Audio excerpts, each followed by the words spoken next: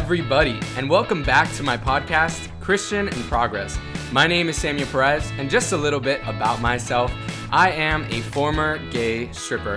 Yep, that's right, you heard that correctly.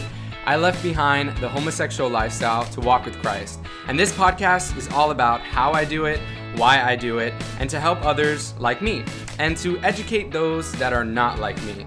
I want to talk, but I really want to talk and be real about what a life with Jesus looks like in 2020. Nothing is off limits, and I want to be as transparent as I possibly can be. Now, before we get started, I want to let everybody know that this podcast is completely free to listen, and we do accept donations, and we have some awesome rewards and gifts for those who want to be patrons of the podcast. If you're listening to this on Apple Podcasts or Podbean, click on the description down below and you'll find the link to become a patron of the podcast, which means you'll be making a regular monthly commitment. And we also have my Linktree, where you can find resources to give through PayPal, Venmo, or Cash App. So just go ahead and check those out. And on today's episode, we have Rob Kowalski, a self-proclaimed reformed bad boy and former stripper. So how are you, Rob? I'm doing great, Samuel. Thanks for having me on. For sure, man. I'm really excited to have you on because we have something in common. And that is the fact that we were both strippers. That is true. Do you meet a lot of strippers as well? Well, I was really involved in the lifestyle for, full-time. That was my full-time job for 8 years. So all my friends were strippers. I hung out, all the other guys that I hung out with stripped. I hung out with a lot of female strippers. And I still see some of them regularly. Some of them have actually came to Jesus. Several of them have came to the Lord, since I walked away from it. That's so awesome, man. I love that. I love nothing more than hanging out with my old friends in my new life. Yeah, man. I wish I have so many friends. So like I said, I was a former stripper as well, but I was a former gay stripper. And so I came out of the homosexual lifestyle. And that's why I have this podcast called Christian Progress, because it's all about me walking through the progress of what that kind of looks like. And it gets a little bit messy and gets a little complicated. But one of my biggest desires and one of the things that I really want from people who were part of my former lifestyle is to come to Christ and to know him. And so I do a lot of what I do, mostly so that they would get a chance to see how I'm doing and how God has changed me. So what do you think, a little bit about your story, before we get into your real testimony and kind of a little of what you've been through? What do your friends think about you now that you've changed from this stripper to someone who loves Jesus and has a whole company that revolves around Jesus? Yeah. Well, at first they didn't know how to take it because I was the leader of the pack, the leader of the lost, going 1,000 miles an hour in the wrong direction. Not only was I a stripper, I was a club promoter.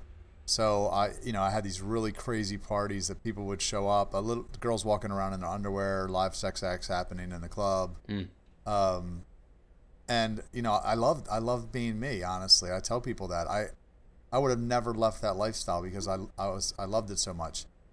But one day I got baptized in the Holy Spirit, and I went from not knowing if God was real to being completely aware that if God was real, Jesus was who he said he was. And it was like taking the red pill in the Matrix, where I had to make some very hard decisions. So they at first didn't know how to, everybody was like, it wouldn't last. They didn't think it would last. But once I knew, because I had never heard God's voice before. So once I knew that God was that this wasn't just it, that we didn't just die, that there was an eternity, and what I do here matters, and it's going to, one day it's going to carry on. That changed everything for me. So, at first they just kept partying. And I really thought, so I had this Moses complex where, where God called me, and I just assumed that he wanted me to lead everybody to him, because I was the leader. So I was like, oh, all right, you must want me to, save everybody. The leader of the bad boys. Yeah. So I actually danced with a group called the Baltimore Bad Boys, which is pretty funny. And my stage name was Christian. When you said Christian in Progress, I was like, yeah, that's pretty appropriate. Christian in Progress, yeah. literally. But that's crazy. So how does someone We're gonna hear a lot about Yeah. your story, and we're gonna hear about your born again journey and what that looks like, and even the book that you've written. But how does someone go into becoming a stripper? Because a lot of people know my story. It was super simple. I was training a drag queen. The drag queen was like, "Hey, you want to meet people in New York City? You've got the body. You should go ahead and just become a stripper." And I wasn't first a stripper. I was a shot boy. You know what that is? Like passing out shots. Oh, It's like yeah. shot girl, but like Right, shot boy. sure. So Yeah, of course. passing out shot, and then I like escalated because I do everything like 100%. So I was like, I Right. want to go into this. How did you end up stripping? Well, I guess even how, I think that goes back to why, because sometimes I question, like, so for me, it started really young. I was like 14 years old. I walked into the apartment that me and my mom lived in. There was a videotape laying on the coffee table. I didn't know what it was. Apparently her friends had rented this videotape. I put it in the VCR, and there were male strippers on the television. And I remember the first thought that popped in my head. I remember it distinctly. I thought, that's what I want to be when I grow up. Right, at 14 years old, right? Why would you want to be that? 100%. That's what I ask myself now, and it had to be insecurity. Yeah. My dad wasn't around, and I was skinny, and we moved a lot. We were poor, and I think I thought if I was good with girls, that probably validated me. So and I thought I was just girl crazy, and so there was something going on inside, and I do think it was an insecurity. So when you saw that video, and you saw how those girls were after these male dancers, you were like, oh, I want that. Like, I want girls to be after me. Well, I saw girls sticking money in guys' pants, and I thought that has to be the best job in the world. I was like, so you get attention, and then you also get money. Yeah, I was like, what's better than that? Did that feel wrong at all? Like, you're like, no, not at all. I didn't know God. I mean, I went to a church sporadically. My mom wasn't really, following the Lord in any way. So, and I was raised in a pretty sexual environment. Like there were several instances where people were having sex. I could hear people having sex, see people having sex. Like my mom was 14 when she got pregnant with me. So, Oh, wow. she raised me without child support. So it was like, it was kind of sketchy growing up. Yeah. But I wanted to do it, and I just worked out hard. And when I was 19 years old, I got in like this best body contest. I started going to bars when I was like 16 or 17. I had a fake ID, and I would see the guys in the best body contest, and everybody knew their name, and the girls wanted them. And I was like, that's what I want to do. I just confirmed what I wanted to do. And when I was 19, I did it. I got into a contest. I got third place the first one I did. Somebody came up to me. They said, hey, we have this. It was a girl. She said, we have this show coming up. Do you want to dance for tips? It's a fundraiser for this, whatever. So I said, yeah. I was doing pipe fitting at the time. I was 19 years old. Anyone that's ever seen the movie Magic Mike, and I know this is a Christian podcast, so I don't know if people have seen it, but it's very true to life. So I was 19 years old, living in my mom's basement. I'm pipe fitting, making $8 an hour, working out in the freezing cold. Wait, what the heck is pipe fitting? It's like construction, basically. Okay, I've never heard of that. You're like lifting pipes, and you're like assembling the systems when there's a fire. All right. So I'll take your word for it. It's just hard labor, like physical labor, and you're not making much money, and it's cold, and you're getting up early, and so she offered me to do this thing, and I said, yeah, absolutely. So I didn't know what I was going to do. I'd never danced, at a show, but I figured I'd figure it out. So I went there. I stripped. I drank for free all night. I was 19 years old. And at the end of the night, they had this thing called the G-string raffle. And I don't know if they do this in New York, but they did everything in New York. I mean, I'm gonna write a whole book, because I'm really I think sometimes we shame ourselves into not talking about the things that we've experienced. But I think a lot of the things that we experience are what other people are going through, and they want to know if, okay, how can I relate to you if I don't think that you understand me or have even possibly been through anything of what I've been through? Absolutely. When I write my book, I'm going to talk about everything, not glorifying it, but literally saying, hey, this is what the world looks like. This is why I did this. I got into these types of situations. So I was just about to ask you that, the only time in my stripping career I ever did on nude was one time. and it was so not worth it. So I wasn't stripping on nude. I was more of a go-go boy. I was just like with my boxers, you know. Yeah, and I wasn't doing that either. I didn't. I never really did a nude.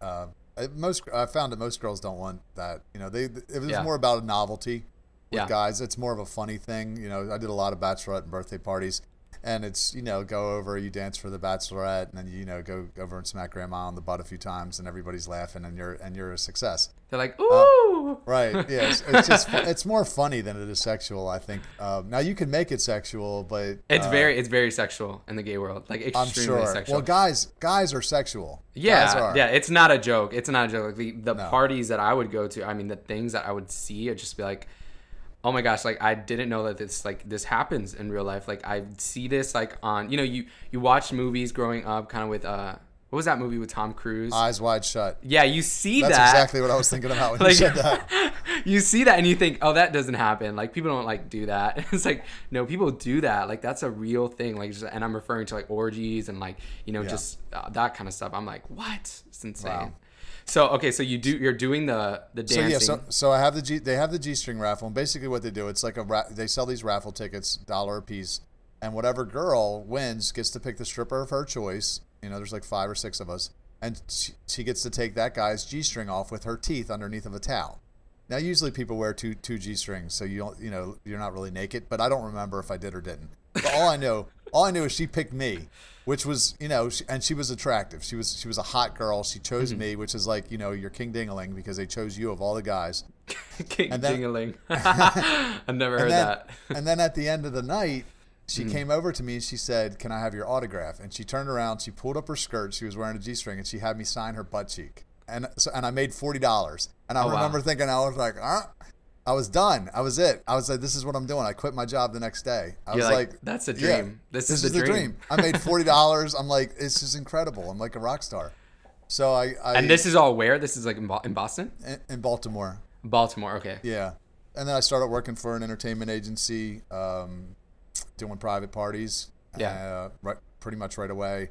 Eventually, I was working for all the agencies. I was in the phone book. I was like the top guy for pretty much every agency in Baltimore doing, you know, I think over the course of about 8 years, I think I did about 2,000 parties if I had to calculate. Because I was literally doing like 10 or 15 parties every weekend. And then I was dancing with a group that, you know, traveled around a little bit. They were mostly in the area, but we would go to like Pennsylvania, West Virginia, places like that.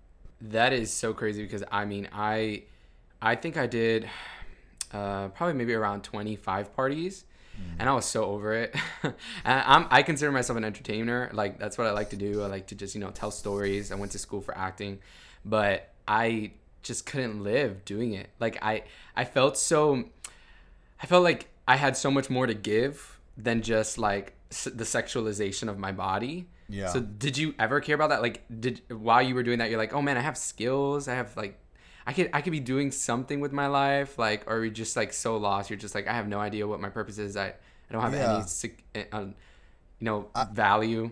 I didn't have any shame. I never felt, toward the end of it, I definitely felt a little kind of like a court jester, you know, like I'm just like the clown here to entertain you. Mm-hmm. I was feeling that because I was promoting and I was kind of taking over the nightlife and you know, in Baltimore and a little bit in DC, and I was ready to transition. So I was over it by the time that I quit, and I really quit completely when I got saved, but I was ready to quit. But no, I didn't have a great moral compass at all. I didn't feel guilty about anything I did. Did you grow up in a church at all? Any type of religion? So my grandmother was a believer, and my uncle was, and he put me in Christian school a couple of years. I got expelled from 2 of them, and then I went to a public school in 10th grade, and I got expelled from that in the 12th grade. So I was kind of bad anyway. Bad to the bone. Yeah, it was usually just dumb stuff like fighting or, you know, I don't even remember why I got suspended or expelled from one of the schools. But, I again, not having a male role model around, like somebody that you're scared of that will spank you. Your dad just wasn't in the picture. He was in another state. You know, and never paid child support, so didn't have visitation rights, so I didn't get to see him very often. But, I didn't. I wondered what my purpose was, and I just, you know, when I got in the nightclub promoting, I was so good at it and making a lot of money that I thought I would probably own a bar one day. That was kind of like the idea is like maybe one day I'll open a bar. Yeah. But yeah. What was your idea of God during this process? Like, did you believe that there was a person up there in the sky, or and when people mention Jesus, were you just like, I don't want to talk to those types of people? Like, No. Well, it's funny. My mom got me a New Testament Bible. I remember one year for Christmas, and I was mad. I remember driving home pissed off, thinking, why would she get me this? It's such a thoughtless gift. So your mom who got pregnant at 14 gave you a Bible? So I'm like, at this point, I'm like 22, 23 years old.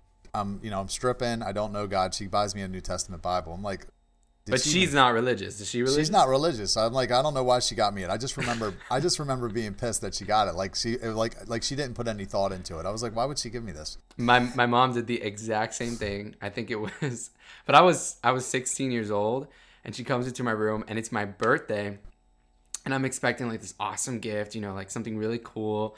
She comes into my room and she's like, here, me and your dad both got you this. And it was a Joel Osteen Bible, like a NLT Joel Osteen Bible. And I was like, what the heck is this? And they're like, this is your birthday gift. And I was like, I don't want this. Like, I was so upset. I cried that day because I was like, this is like, I'm never going to use this. Like, this is how much they care about me. Like, to me, it was such an offense. Like, right. Receiving that Bible. Yeah. Man. So we have that in common.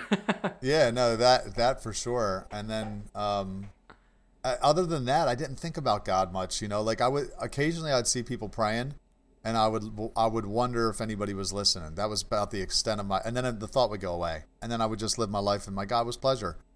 But other than that, I'd never heard God's voice. I'd never felt His presence, and I remember seeing so one of the places that we used to party, this house that we used to go to after the After Hours Club closed, we would go over to this guy named Chris McKinney's house. And we would go over there at like 6 o'clock in the morning. We'd party until 10 or 12, and then we'd crash finally. But I would see these Orthodox. 10 a.m. Yeah, 10 a.m. We would. Yeah, jeez, man. Yeah, yeah, I know, right? In the party world, they used to call it the after party. Oh my gosh, Are you going to the after party? Yeah, I'm going. Are you going? He owned a bar that opened at 6 a.m. So people would go to the bar would close at 2. They'd go to After Hours. The After Hours would close at 5:30, and then they would go to his club at 6. 6 a.m. He's like, my bar only opens at 6 a.m. You can't get in unless it's 6 a.m. It opened until 2, but then it would reopen at 6 because that was the law that you could reopen at 6. So people would come back from After Hours, and it was just such a excuse my language, but it was a shit show. Man, Baltimore is popping. Yeah, it was bad though.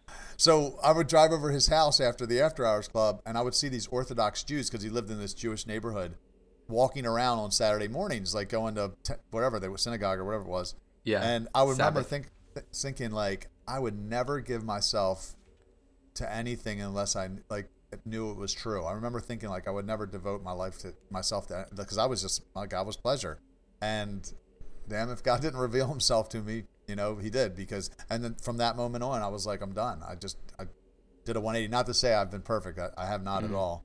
Yeah. But we'll talk about that. Yeah, knowing the truth has changed everything. Man, that's crazy. Okay, so then how did God reveal Himself to you? Like, what did that look like? So my experience wasn't normal at all. I was in Cancun, Mexico for spring break with a bunch of friends, and we were partying. And I woke up and got baptized in the Holy Spirit. Did some ayahuasca? No, it's funny.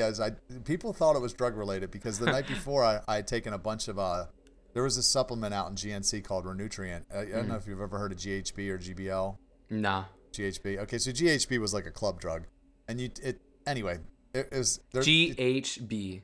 GHB. Does that make people pass out? It does. I think I've heard of that drug. That was a very popular gay drug. Yeah. Okay, yeah. So GBL is what it takes to make GHB. And I took a bunch of GBL the night before, and I woke up and I got baptized in the Holy Spirit. And people thought it was the drugs, and it was not the drugs. What does that mean? Like, you got baptized by the Holy Spirit. What does that look like for you? So I prophesied. God showed me all these different signs. Like he was clearly communicating with me. He told me to trust Him, to follow Him. He told me that He had a person for me if I waited to have sex. He told me what her name was. He told me things that are going to happen in the future of the world. I can tell you 2 things that are about to happen that He told me 20 years ago. Wow, yeah. He told me that there was going to be an economic collapse in this country, but also worldwide. And He told me that the United States and China were going to go to war with each other. Oh my gosh. Do you So think that's gonna happen? 100%. I bet my life on it. I've told probably 1,000 people over the last 20 years that was going to happen. I'm gonna name this entire podcast. Yeah. Rob says we're going to war with China. Listen, it's not a if. 100%. I'm not. I'm like, I was on a phone call with some friends the other night, and I'm like, look, I believe it. I don't talk about it much because it's not pleasant. But hey, you might want to just start preparing. Oh, I believe it. I believe it. I mean, like it says in the Bible, things are only gonna get worse. And I think in our political climate, like I'm not into politics. I have my own political beliefs and stuff, but one of the things that I try not to talk about those types of things, but I do believe that there is going to be persecution that is going to come to America, and it's going to come to the church in general. And this comfortable Christianity that we have going on is not going to last for very long. I think like the church is going to have to go underground and stuff. And I'm ready for that, because I think like when persecution hits the church, like the church is so strong. It does things like never before. But speaking of, okay, so you have this encounter with the Holy Spirit, and you start prophesying. And what do your friends like do while you're on vacation with them? Well, are you repenting? Like, are you like crying? You're like, oh my gosh. No, like, I wasn't at the time. I mean, so it was almost like Paul. So when Paul got the Holy Spirit, rode to Damascus, he got struck with blindness for a few days, right? So for me, I got struck with some crazy thoughts. So I was prophesying about future world events, but then I was also saying some crazy things. Now, I don't know if that was like God threw confusion into my mind, or because I was almost like hearing another voice. So maybe it was Satan trying to confuse me. So I was saying some crazy things, and my friends were worried about me. So I flew home. I flew back to Baltimore, and they were worried, and they actually had me admitted to the hospital. Wow. So I was literally in like a psychiatric ward for about 3 days until I was thinking straight again. Wow. So when I got out, it would have been very easy for me to pretend like it was the drugs and it didn't happen, but I knew that what happened was real, regardless of the crazy things that I said. And I never stripped another day. I broke up with my girlfriend. I didn't have sex for 6 years straight. That's how you know it's God, when you start producing fruit. Yeah. You don't just start saying crazy things. You have an encounter with the Holy Spirit, but you start producing fruit in your life. You start to have a real change of the heart. Yeah. That's how you know. I read the Bible a few times, and just. How did you connect the Holy Spirit experience with Jesus? Well, so like he made me completely aware that Jesus was who he said he was, and there was no other way. Like, so my stage name was Christian. Wow. There were so many ways that he confirmed verses in the Bible, like with numbers even, all throughout. One of the first verses was, Romans 12:2, don't be transformed any longer to the pattern of this world. So there was numbers that he was sending me signs through numbers. I mean, like so many signs in the physical world that I couldn't deny that what was happening to me, because so the funny thing is 7 weeks after what happened to me, Chris McKinney, the guy, he was the guy that owned the club I told you about. Yeah. He was my business partner, and he was gay, and he got baptized in the Holy Spirit. What? And 7 weeks later. And wow. Now the funny thing was, the night before he took GBL too. so the next day he's like, "Look, is this the God drug?" Anyone who does this drug. In all honesty, I think it's what was in the tree of life. I really do. But we won't get into that conversation. So he says, look, he tells me all the signs that he saw, and it was anybody that it hadn't happened to might have thought he was crazy, because the way he was telling about the signs, he heard this commercial and it said this when he thought this, and he saw the numbers on his odometer, and so anybody else would have just been like, dude, you're reading into things. But because it had happened to me, I knew exactly what he was talking about. And I said, bro, he's like, I want to change. I'm going to sell the club, and about 4 weeks after that happened to him, he hadn't changed. I saw him, he was basically the same, doing the exact same things he had been doing. And I confronted him and I said, what happened changing? And he said, you can find meaning in anything you look for. That was his exact words to me. So he pretended like it didn't happen.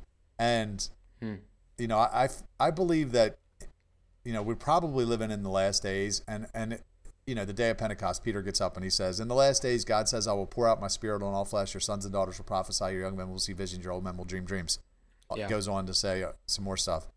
I think that's going to happen in our lifetime. And I believe that some people are going to believe that it was real, that it was God, and they're going to change like I did. And some people are going to choose to not believe, and they're going to be like my buddy Chris. And I don't know what happens to those people, Well, so he didn't go to God.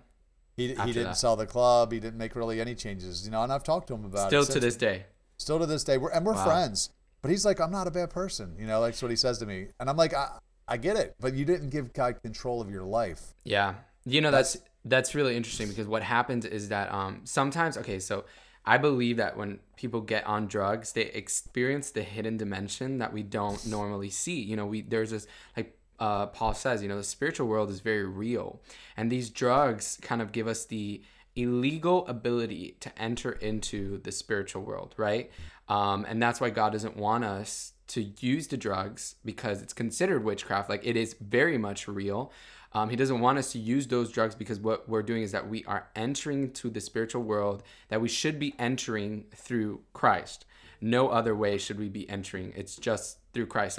So people, they do the drugs and they have they see these spiritual things. Some of the things in the spiritual point them to Jesus, maybe the angels, whatever stuff that they see. So I believe it 100%. Like, you can totally have an encounter. But the thing is, we know from the written word of God that just because you have an encounter with God doesn't mean that it will sustain your relationship with him. And so there's a bunch of times where even the Israelites in the wilderness having these crazy encounters with the Lord, but it doesn't sustain their faith. And so you made the conscious decision to actually let that experience be an experience, but then make the decision to be like, okay, that was my experience. I'm going to use that, but I'm also going to make the decision to keep my faith.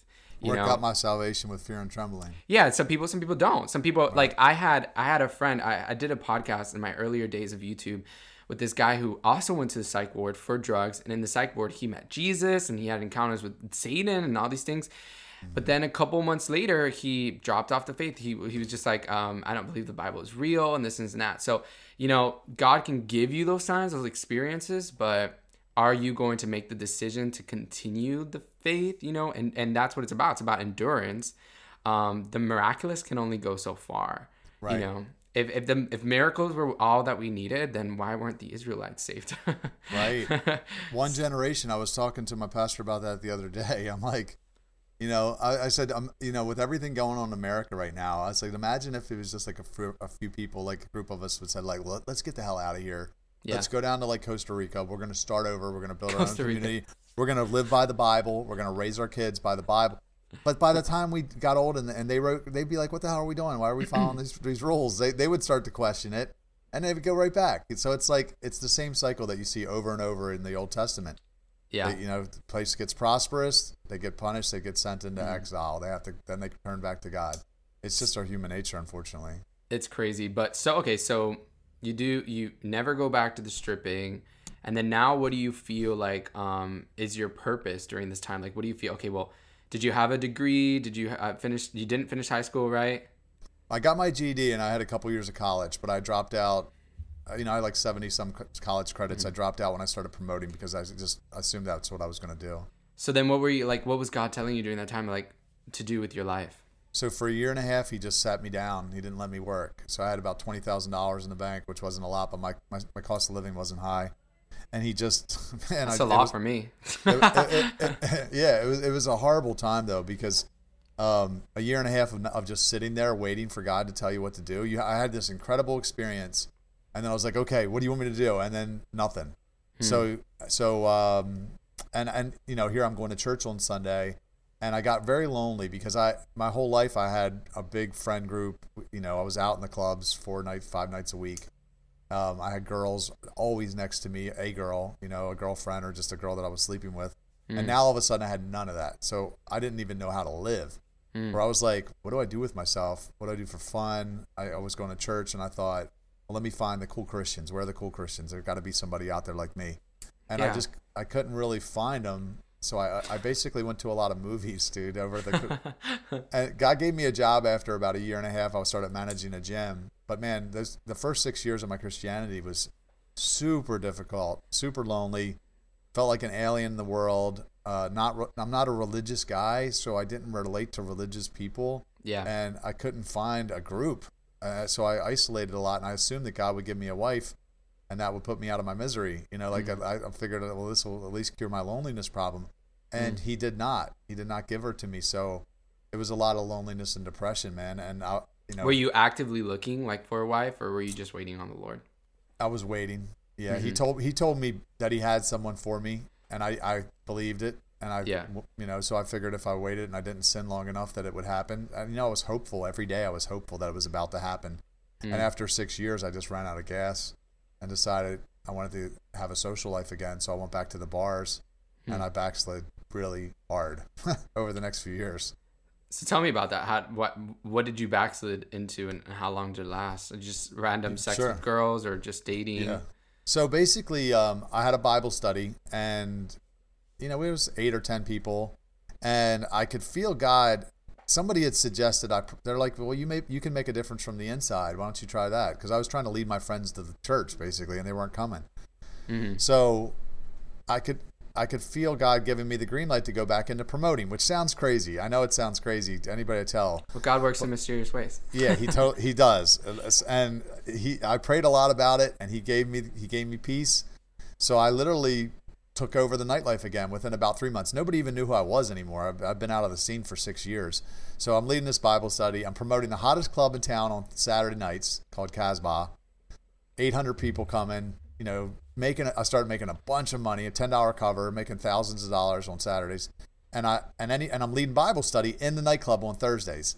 So we're reading Purpose Driven Life. We're going out, we're feeding the homeless afterward. I told my doorman on Saturdays that anybody that comes to the Bible study, don't make them wait in line. Let them in for free. That's so awesome. Yeah. So now my Bible study. That's so creative. I love that. Yeah. It blew up. I had like 50 people at my Bible study, and it was awesome. And it was such a great, it was about a 3-month window that it was really awesome, because here I am. I have a social life. I'm around these people that I enjoy being around. It was very edgy, obviously. And yeah, anything with sinners is always going to be real messy, Yeah, and I was enjoying it though. I was liking my life, and I was making a difference, and I was holding it. I wasn't having sex, and I was in the middle of the scene. But then I caved. I slept with a girl, and then about a month later, slept with the second girl. And that was like the first time in 6 years. Yeah. Yep. Man, that's crazy. I mean, I commend you though. That's like a long time to be single and not sleep with anyone. When you were the biggest man whore in the city, I had sex with hundreds of women. Yeah. I stopped on a dime, and then I was. That's incredible. I mean, to me, 6 years, that's incredible. Did you have issues with pornography at all? Were you watching pornography? Not much. I mean, so pornography. I mean, to be honest, we're talking about. I got saved in the year 2000, so 2000 to 2006 is when I was abstinent. So pornography wasn't as readily accessible. You didn't have the internet on your phone, so it wasn't as available back then. But I definitely, I think that the longest I ever went without jerking off was maybe a year and a half. Wow. And it wasn't doing it by the Spirit. That was just sheer determination, because I was trying so hard to be obedient to God. But it was, it was an emotional roller coaster, man. I used sex like a drug to comfort myself, and even, jerking off or porn was a drug to me. But so to stop those things was really difficult. So you backslid. You were with these 2 girls. 2 girls, didn't tell anybody. Try to keep it a secret, because I knew how bad it looked. And then some of the people from the Bible study that were church people confronted me, and it felt terrible when they did. It really made me feel. That's really scary. Oh my gosh. That's why I usually, if I ever do anything or I fall into anything, I'm really open with people. Yeah. So I'm not open completely with the internet. I'm not gonna say everything that I'm going through, but I have a community. I have leaders. I'm just like, hey, I watched pornography today, or I did this. I'm open about it, because I don't want anyone to ever be like, oh, gotcha. Yeah, gotcha in the act. I'm like, that's one of my biggest fears. Right. Well, that's what they did. They were basically caught you. And I was I was mad, and I stepped down. And once I stepped down from leadership, here I am back in the scene. I'm this popular promoter making a ton of money. Yeah. I just went through the hardest 6 years of my life. And here I was back in a scene that I enjoyed and making a lot of, and I knew God was real, but it was like the perfect storm. God, the devil just served everything up to me on a silver platter. Wow. And over the next 4.5 years, I just spiraled slowly, kept going lower and lower, to the point where I was pretty much the same person I was before. I was I was having sex with 2 girls at a time. I was doing drugs. You know, like, Did you go back to stripping? no, I didn't do that. I still had a line. I'll be honest. I still had a line that I wouldn't cross that wasn't as big. Because before I had no moral conscience. I slept with married women. You know, like so I wouldn't promote it like an after hours club because I knew that was terrible for people. And I wouldn't sleep with married women, although I did accidentally, you know, one time after I backslid. Yeah. But for the most part, I was a little bit better, but I wasn't much better. So, and I felt like I felt terrible about myself. The way I felt about myself and the way I thought that other people felt about me or thought about me. And when you say God works in mysterious ways, I really look back at those years that I backslid, because if it wasn't for that, I don't know that I could be doing what I'm doing now, because I still have so many opportunities to sin, and I have desire to sin sometimes. But it would almost be like Adam and Eve being let back in the Garden of Eden after they sinned, after they got kicked out. Can you imagine? Like they would know better at that point. They would be like, they wouldn't probably eat from the tree of knowledge of good and evil. They'd be like, okay, we get it. We got it. Yeah. And that's the way I am now, where, not to say I'm perfect, but I'm like, look, I get depressed sometimes, lonely, disillusioned, frustrated. Yeah. And I know sometimes calling up a girl and having her over would probably fix that in the moment. Yeah. But nope. So I'm not doing it. What are some of the solutions? So you spent that 5 years spiraling, and then you did eventually come to the Lord. When did you come back to the Lord?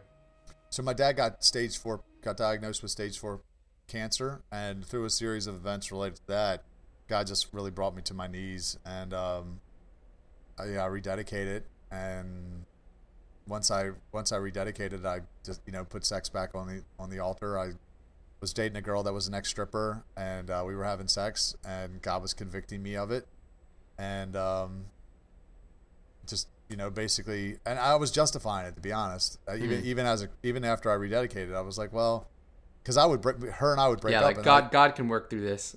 Yeah, like I love her, or I think I love her, I might love her, you know, like you start to justify it like that. Well, we're kind of like, we're exclusive, so, but he was convicting me. So once I was sure that it was God, I'll tell this story a lot. I'll tell you, it's kind of funny. We were messing around. Me and her were like fooling around, and we were about to have sex. And I said, let me put some music on. I turned the power on, and gospel came on right away. God. And I was like, oh my gosh. That's the worst. Yeah. I went about to sin. Right. I went down one station. I swear this is true. I hit the button. I went down one station. The next song was on. It said, "Temptation's going to get me every time." That was the very first lyrics that I heard. I was like, oh my God. It's definitely God. Like, God, stop it. Well, looking back though, like honestly, I didn't know anything about City Fam at the time. I didn't know anything about a book or this video that went viral or anything. All I knew is God was telling me to stop having sex. It was up to me to listen.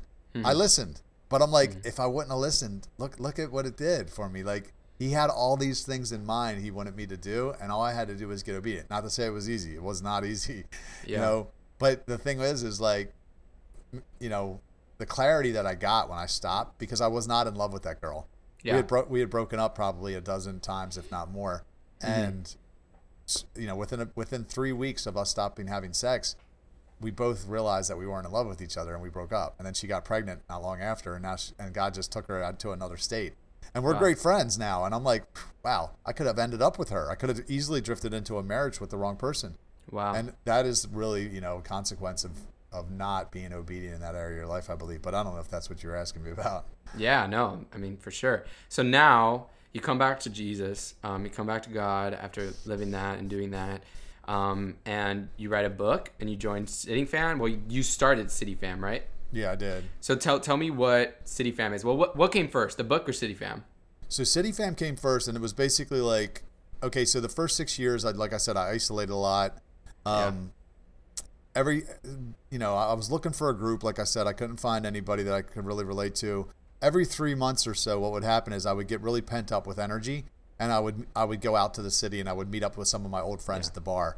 And then I would either drink too much or I would smoke a bunch of cigarettes, you know, or a girl. And that tends to happen, especially when people who are, you know, such active sinners and have like a community. Like for example, for me, like, it was really hard for me to leave the homosexual lifestyle because I had such a family in the homosexual lifestyle. Like I had friends who cared about me, who were there for me. Were they the bestest friends? No, but at least they were my family. You know, we were bonded over something that's together. When I came to the Christian church and with the Christian community, I was like, these people, like, I don't have anything in common with these people. Like, these people, I'm an outsider in this place. Like, and even now still, like, walking kind of in I've been born again for around 2.5 years, maybe 3. Walking in that has been so lonely. And I feel like a lot of how God, like the 2 commandments are it's to love God and to love one another, right? So we're not just supposed to be about God all the time. Like we're supposed to be with God, but then also be with people. Like God's message is not only just about God, it's about people. Yes. So when we don't have those communities, like we're so easily able to fall. So that's probably one of the solutions that could help you if you're struggling with temptation, struggling with pornography, or just struggling in general. Is like community is supposed to help you, but then what happens when you don't have a Christian community? Yeah. Or they're just religious. They don't get you. They I don't know.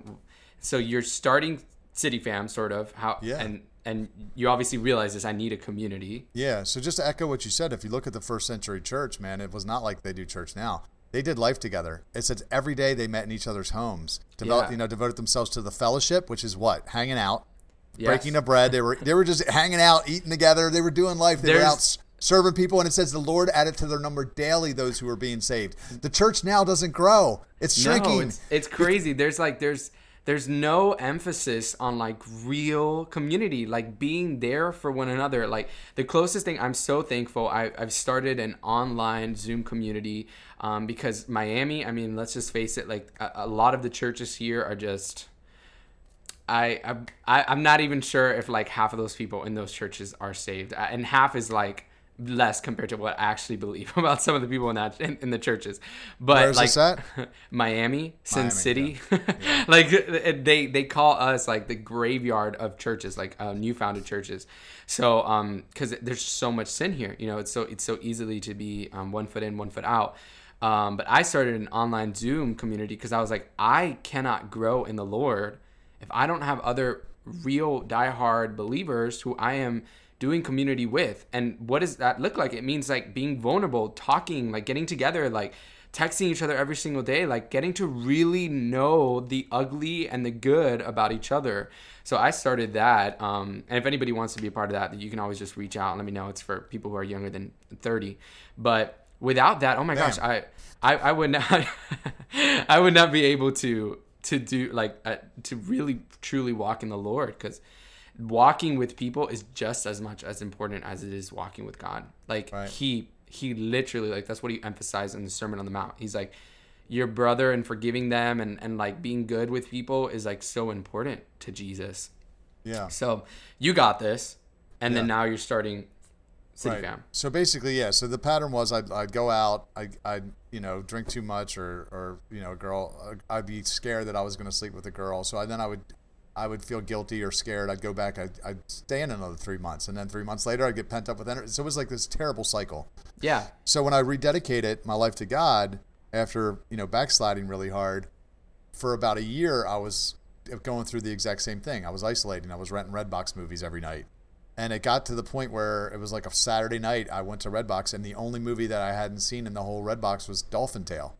And I remember, and I rented it. It's a terrible movie. It's like a kid's movie. And I was so pissed off. I'm like, this is bullshit. I'm like, I'm a grown man. I used to be cool. Like I ran the nightlife, and I'm renting Dolphin Tale on a Saturday. That's how bad the options are. And I was That's literally how I feel right now. Like sometimes people ask me all the time, like, oh, why do you sometimes get sad? Because I do. I'm a human being. Just because I walk with the Lord doesn't mean that I don't need my needs met. Like God created us for us to have these needs that we need in community and at being adventurous and all these different things. So I spend a lot of time by myself just making content and working.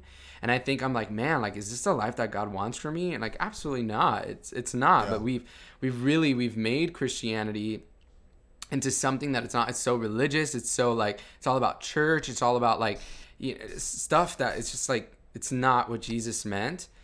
And then there are real true believers and followers of Jesus who want to connect with other believers, and they can't find them. Like I can't find real true believers like in my area and like in a church and like together. I'm like, what is going on? Because of the religion and, you know, the traditions, and it's like, it's so frustrating. So I'd spend all my time at home too. Yeah. Literally Well, all I'm the going to time. be in Fort Lauderdale tomorrow, by the way. I'm actually coming down there. So we're going to We go. gotta meet. Yeah, we're gonna go fishing on Friday. I think, I don't know, about an hour north of Fort Lauderdale. So if you're not doing anything, come fishing with us. There's a couple coming down with a couple Christian buddies. Oh man, yeah, for sure. So anyway, I might have to edit that out. But anyway, so I rededicated. I'm isolating, and I realized this is not a long-term strategy. I was not enjoying my life. You know, I was depressed and lonely.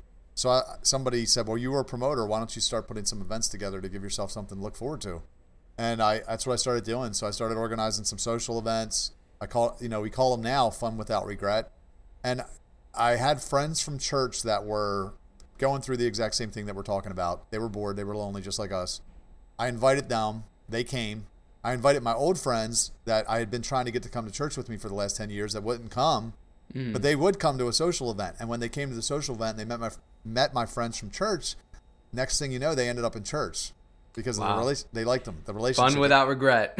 Dude, it was awesome. And I was like, No this is regrets. what I've been trying to do for the last 10 years, is trying to get you guys to church. And now all of a sudden I'm seeing this other path. It gave me a social life. It made it intentional. And I started seeing people get saved. And so we started doing service events. We started organizing volunteer events in between our social events. So more people's lives changed. And then it, just got to the point where we got to give it a name. We called it City Fam. And not long after that, I was trying to get the word out about what it was. I really wanted to go on podcasts, honestly, and just radio shows, anything I could do to talk about City Fam, because I felt really strongly about what we're talking about, that this is not the way it's supposed to be. Yeah. Like there's a better way to do this. And yeah, it's not just going to church on Sundays and just sitting in a congregation and just like listening to a preacher and then going home. Like that's not Christianity. No, that's dude. not Christianity. Christianity is like walking with each other, doing life with each other. It's like it's going out, not going in. Like Yes. Jesus sent people out. He didn't send them in. Yeah. And we hide ourselves from the world, and it's so sad. I love this quote that my pastor said on Sunday. He said, never once did Jesus tell sinners to go to church. He told the church to go to sinners. Like we forgot that. We try to get people to come to church with us, and that's not what he said. He said, go to them. So so where was I with all that? So you wanted to go on podcasts. You wanted to go on talk shows. So basically I thought, well, if I write a book, that's going to give me a platform. And I really had honestly planned just to write a shitty book. I was going to write a shitty book about sex because I didn't even feel like wasn't confident in my ability to write a book. So I didn't think it mattered whether anybody bought the book or not. I was like, it doesn't matter. People say author of Why Waiting Works, automatic, instant credibility. So I'm like, okay. So I start writing. Is that what I have to do? I have to write a book. I think you should, dude. 100%. No, I definitely will, but yeah. Yeah, no. I want it to be a good book. That's why I haven't written it. Yeah. Well, outside of the box ideas and everything. So. I'll help you. So that's exactly what happened, though. Is after I started writing it, I really realized this lesson costs you a lot of pain and time to learn. You got to write a good book. So I really put my heart into it. It took me from the time I started about a year and a half to finish it. Mostly, it was really more about 6 months of writing really hard because I'm not a natural writer. But I wrote the book right as I was finishing Why Waiting Works, all about the practicality of waiting to have sex, written by a guy that had lived the really polar ends of the spectrum. I made a YouTube video called 10 Reasons Not to Have Sex Before Marriage, went viral, got 1.7 million views. I mentioned City Fam in it.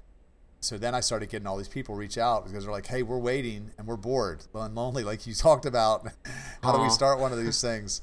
And now we've got chapters popping up all over the country. And I really feel like it's like a movement. I think it's like new wine, something that God's doing.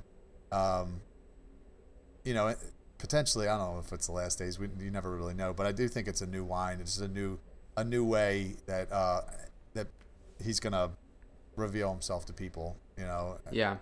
Yeah, it's a new form of doing church. Yeah, church without walls.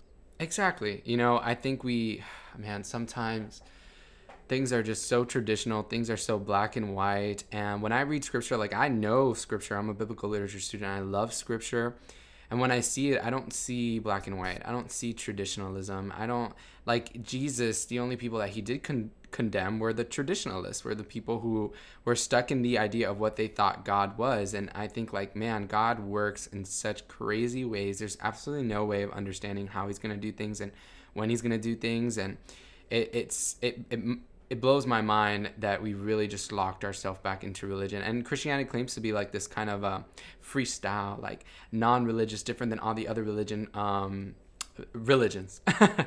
And it's really not. It's really not. I think, like, we started it that way, definitely in the book of Acts, but then we just, through the early church and in America especially, like, it's just, I don't know, in other parts of the world where persecution is happening and stuff, it's definitely not black and white traditionalism, but here it is. And it's kind of sad because a lot more people will probably have been saved if we weren't so, traditional in the box with God, and we were more going out to people and just loving on them and loving on sinners. Like, I get so much hate for this rainbow thing, and I'm like, man, okay, I don't care what the Christians think about this rainbow thing. This rainbow thing is so that people who are in the LGBTQ lifestyle can feel comfortable that I'm not going to hate them, that I'm not going to like people, they're like, take that off of your page. We hate that. Like, it's like, why though? Like, it's like, first off, that to me, that means God's promise. And not only that, but it's, if it helps someone else feel comfortable, to them thinking that I'm not going to hate them, then yeah, heck yeah, I'm going to put that in my video. Like, what's wrong with Christianity? It's like, we're so judgmental. It's just run your own race is what I tell people. I'm like, if you were working as hard as I am, you wouldn't have time to worry about what anybody else is doing. Yeah, you won't. 100% of the time, if somebody's criticizing you, they are doing less than you. If you're just loving people, I mean, when do you have time to, like, focus on all that hate? I don't have time for that. Like, I don't have time for that. I'm too busy loving people. That's my main goal. So anyway, all right. So you start City Fam. Now you got this awesome platform with your book and everything. So if you could leave people with anything on this podcast, what would it be? I had some verses that I was going to go over, but yeah, sure. honestly, we don't even need to go over them because this has been awesome. So, yeah. But what would you tell someone, let's say, who is right now in that stage of, like, waiting and maybe boredom? Yeah. Like, what would you say to them? And especially one who's like, oh man, I keep falling into sin. I don't know if this is worth it anymore. Like, I feel like a hypocrite. Yeah. What would you tell them? Definitely reach out. I mean, so City Fam is growing. I would love to get you plugged in and introduced to any other like-minded people in your area. You go to cityfam.com, opt in, join the fam, follow us on social media, Facebook, Instagram, all that, and we'll do our best to get you connected. But I think the main thing is you gotta not focus on, okay, so the first 6 years, honestly, my strategy a lot was wait for God to give me a wife. Like, stay out of trouble, don't sin. I see a lot of people do that when they're waiting. They're so focused on being on a relationship and finding someone that's going to fix them. What I realized after I rededicated is, like, no, God gave me this season as a blessing. I mean, there's a lot of blessings that come with being alone. You don't have to worry about anybody else's happiness. I work like you do, 15 hours a day regularly, get up early, and I visualize and I listen to my vision statement and I write gratitude. I mean, like, I have a lot of good shit happening in my life. But before 10 years ago, when I was sexually active, I didn't have anything going on. If God would have given me a wife then, I didn't even have anything to bring her into that we could have done together. You know, so, like, I think you have to focus on, number one, what is your purpose? And then move the needle forward. If you look at Adam and Eve, Adam got a job before he got Eve. God gave him a purpose, and he named the animals, and then he brought God brought Eve into the picture.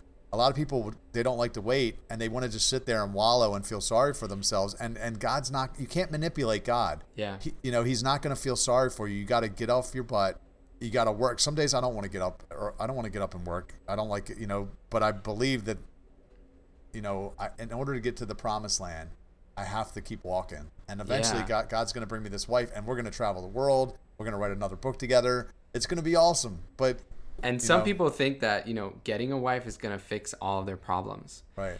And marriage is not going to fix all of your problems. If you are not doing what you just finished saying, like, if you don't know your purpose and your vision, like, I love Miles Monroe. He talks a lot about that, purpose and vision.